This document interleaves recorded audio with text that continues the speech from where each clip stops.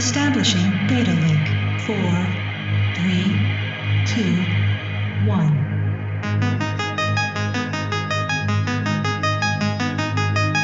You are listening to the ABI 1.0 podcast, a podcast for the curious.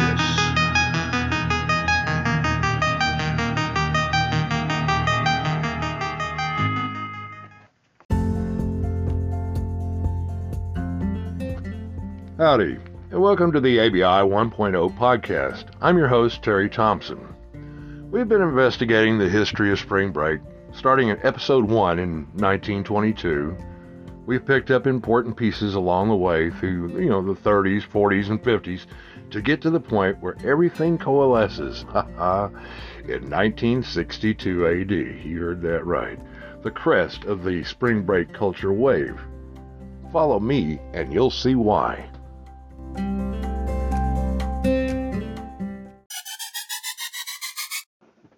We were moving at such a rapid clip, I forgot to mention a toy that was invented in the 40s worth mentioning. A staple in youth culture for many years, even to the present day. Let's rewind a bit and pay it its due.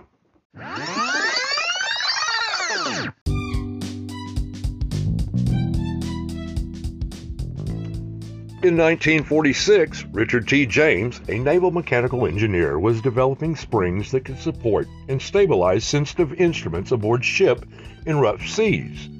James accidentally knocked one of the springs from a shelf and watched as the spring stepped in a series of arcs to a stack of books, to a tabletop, and then to the floor, where it recoiled itself and stood upright. Thus was born one of the best-known toys of all time.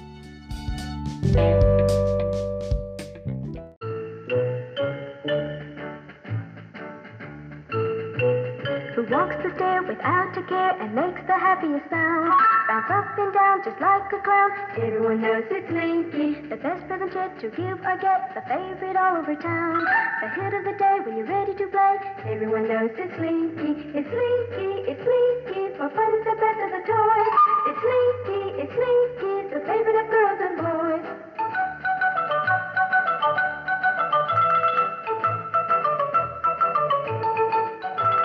It's Slinky, for fun is the best of the toys. It's Slinky, the favorite of girls and boys. Everyone wants a Slinky, you ought to get a Slinky. And boys and girls, more fun with Slinky pull toys, Slinky Caterpillar, Slinky Train, Slinky Hippopotamus. Everyone wants a Slinky pull toy. The learning curve of a Slinky usually involved a younger sibling, a stretched out to the max Slinky, and a mischievous bent.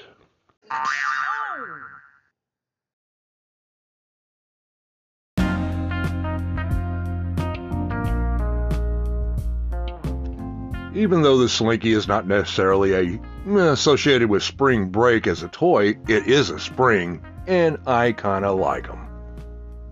Wham-O introduced the Frisbee in 1957. It happens to be my dog Bud's favorite toy. Not that he catches them, but he uses it for a food bowl. Last but not least, the hula hoop was introduced in 1958. Now, that's definitely a spring break toy, I would say, a beach toy. Let's put away our toys and continue on our journey. What do you say?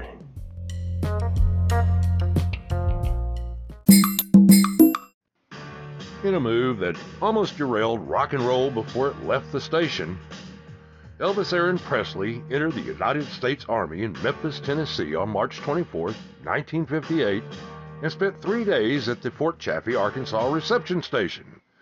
He left active duty at Fort Dix, New Jersey after a stint in Germany on March 5, 1960, and received his discharge from the Army Reserve finally in March 23, 1964. Point of departure for Germany. I was relieved the reporters didn't ask me about my mother. Elvis, do the other soldiers give you a rough time because you're famous? No, sir, I was very surprised. I've never met a better group of boys in my life. They probably would have if it'd been like everybody thought, I mean, everybody thought I wouldn't have to work and I would be given special treatment and this and that. But when they looked around and saw I was on KP and I was pulling guard and everything just like they were, well, they figured, well, he's just like us.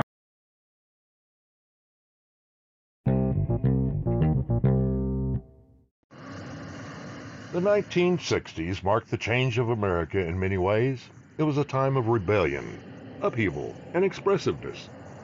The 60s saw the boom of surfing everywhere, especially in California. 1959 marked the first year of competitive surfing, and in 1962, Huntington Beach hosted the first U.S. Surfboard Championship.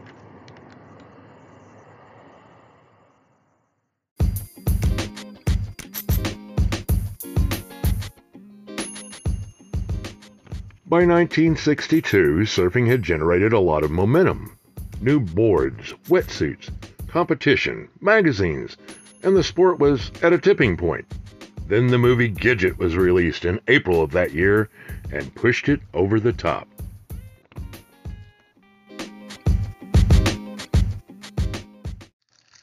A 9-year surf explosion ensued. The boom was a cultural phenomenon, one that was spread to the near and far reaches of teenage consumerism. Although the movie did not show a lot of surfing, it showed suntan girls in bikinis, shirtless boys wearing shades, the evening barefoot dance parties on the beach, the wet scan, all presented in glorious 35mm CinemaScope. In 1962, nothing looked as good on screen as the surfing life.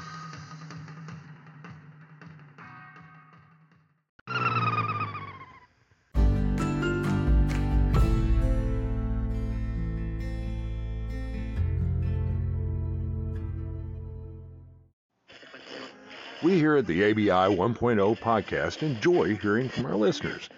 Feel free to comment anytime, either through email, voicemail.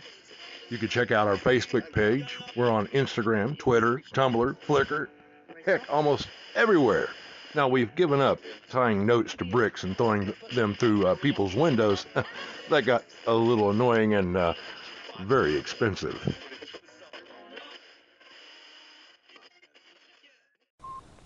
Barely 12 years had elapsed in the atomic age before a new age thrust itself to the forefront. You like what I did there? Yeah. The space age.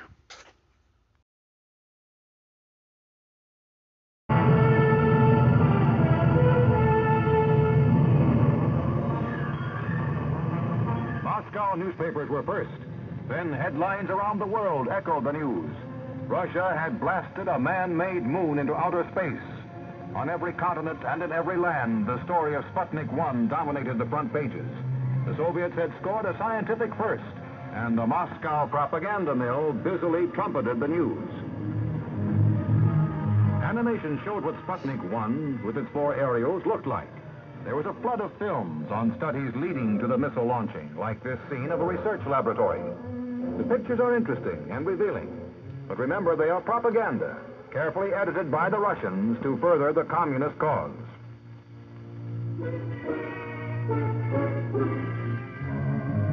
The facilities needed to fire and track the artificial moon are so vast that a scientist at center screen is almost lost in a giant Russian laboratory.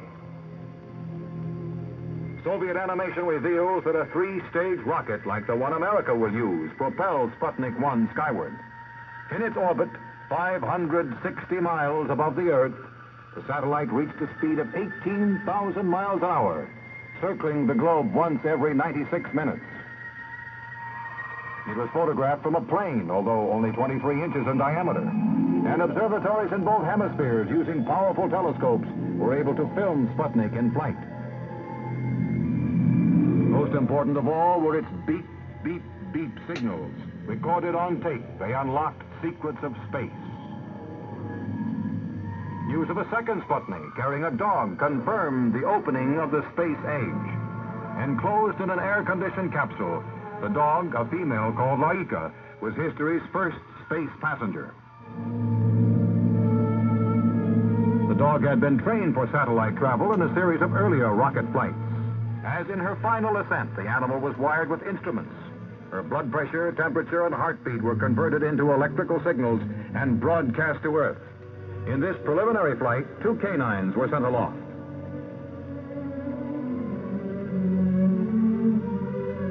Surviving the shock of takeoff acceleration, both animals, free from gravity's pull, adjust themselves to the frightening feeling of floating weightless in space. Here is evidence that man can step out to reach the moon, the planets, or even the stars. While the dogs were parachuted safely to Earth in this test, there was no way of recovering Laika from Sputnik 2, which still circles on.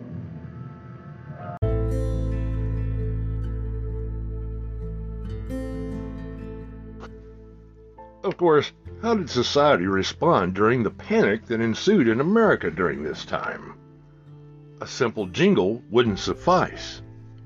Why, we broke out in song.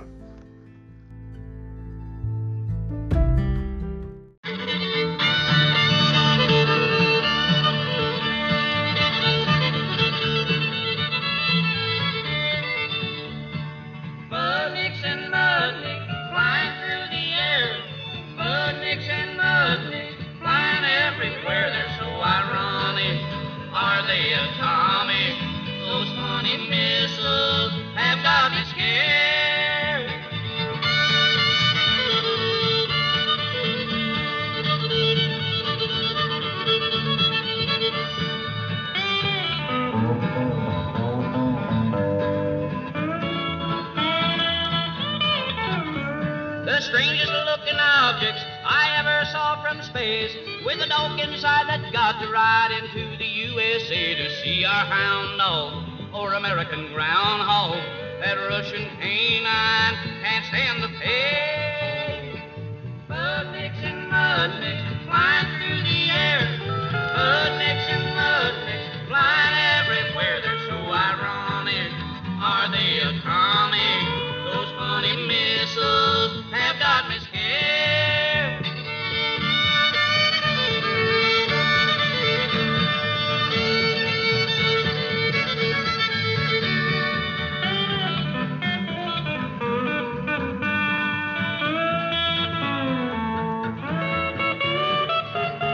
Our scientists have admitted that we're 5 years behind. And if that's true, I'm telling you, this hiding place is mine. Don't care if it's roomy, just so it's roomy, and so it's somewhere Sputnik can find.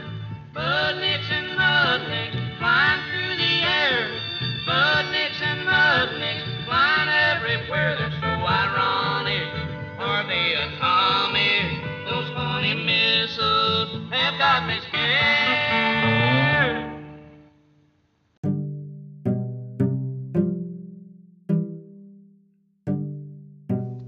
Cocoa Beach. Heard of it? No, it's not a beach in Willy Wonka world. It's a true beach on the mid-eastern coast of Florida, facing the Atlantic Ocean. Great place in the 50s and early 60s, even after the noisy neighbor moved in next door. 10, 9, 8, 7, 5, 4, 2, 1. Lift off. All right, lift off, and the clock is started. Yes, sir. Reading you loud and clear.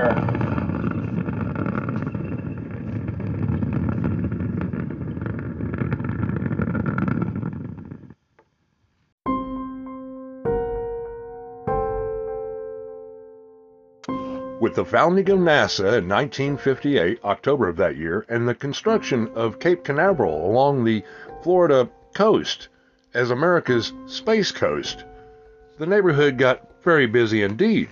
You see, America had to make up for lost time. Godspeed, John Glenn. It might not be a spring break without a few bugs in the air, or in this case, total vacuum. I have the fireflies.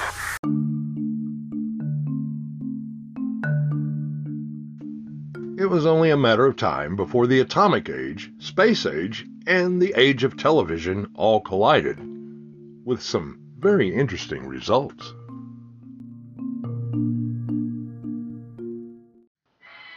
Meet George Jetson. Just those words will prompt viewers of a certain age to join in singing the show's catchy theme song. The popular primetime cartoon show, set in the year 2062, featured the Jetson family living in a utopian future. People lived in housing in the sky, worked a 3-day work week, drove aero cars that looked like flying saucers, and had incredible conveniences that left them with plenty of leisure time.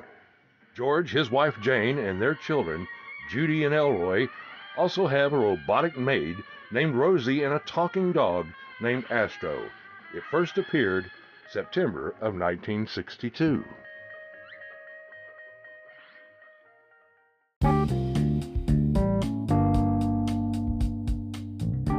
It was a great show, ahead of its time, but maybe a little too ahead of its time. Because, you see, the Jetsons was canceled because of lack of color after a short run. In 1962, less than 3% of American homes had a color TV set, but the Jetsons was broadcast in color, ABC's first show to air that way. For those watching on a black and white TV, they missed out completely on the vibrant world Hanna-Barbera had created.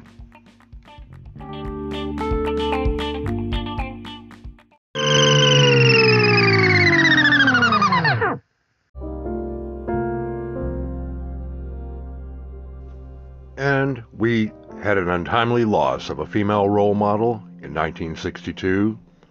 Well, maybe not a role model as much as an icon. She did blaze the trail.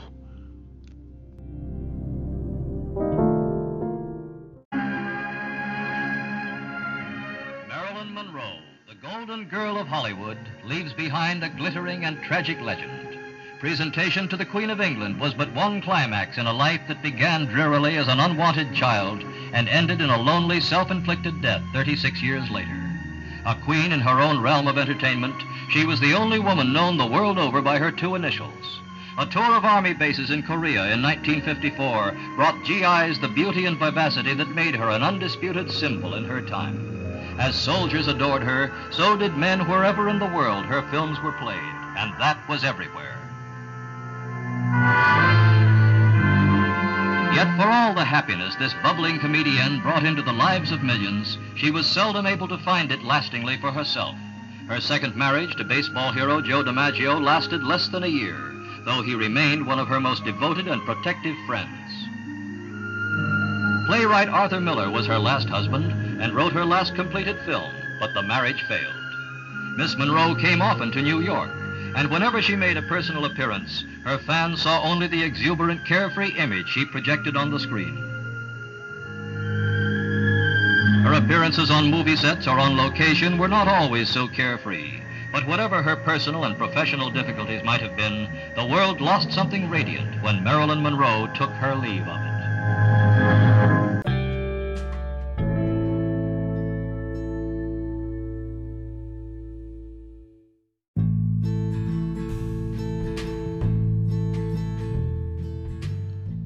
Remember our boy Elvis? When he got out of his stint with the Army, not only did he resume his role as a star in society, but his movie career skyrocketed. 1962 saw arguably the first of many beach, surfing, singing movies with girls, girls, girls.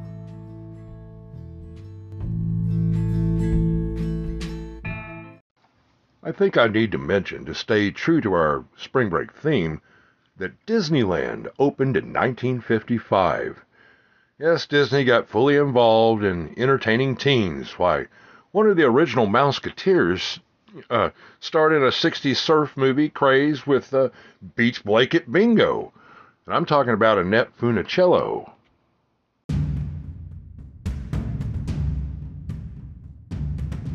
'62 saw the Bay of Pigs invasion. And no, I'm not talking slang for a crowd of ugly people at the swimming pool. It also saw the Cuban Missile Crisis, where we were on the precipice of total nuclear war with Russia. All the more reason in my book to escape to the beach.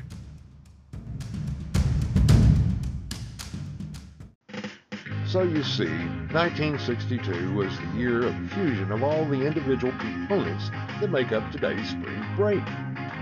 Yes, things have changed in 60 years. Well, haven't they? Music has certainly changed, but not by much. Surfing went to lightweight composites, that's kind of a change. Fashions, well, still haven't improved on the bikini, except using less material. We're still waiting on our robots and flying cars, and as of this podcast, we're under threat of total nuclear war with Russia. It may be true, the old saying, the more things change, the more they stay the same. We may have some new spring break adventures on the horizon, however.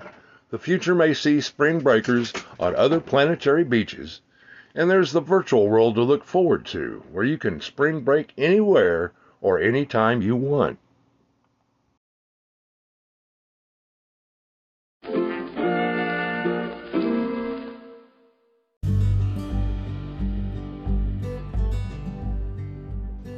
You know, this brings this final part 3, the finality of the 100-year history of spring break, to a close. I hope you've enjoyed it.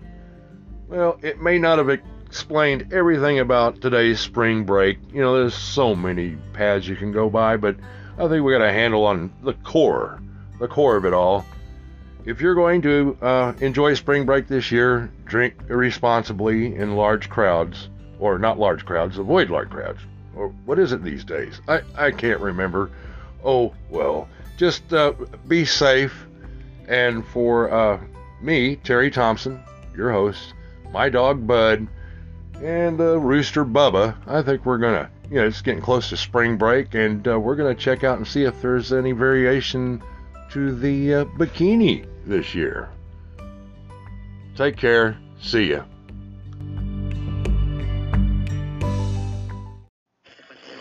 We here at the ABI 1.0 podcast enjoy hearing from our listeners. Feel free to comment anytime, either through email, voicemail. You can check out our Facebook page. We're on Instagram, Twitter, Tumblr, Flickr, heck, almost everywhere. Now, we've given up tying notes to bricks and throwing them through people's windows. That got a little annoying and very expensive.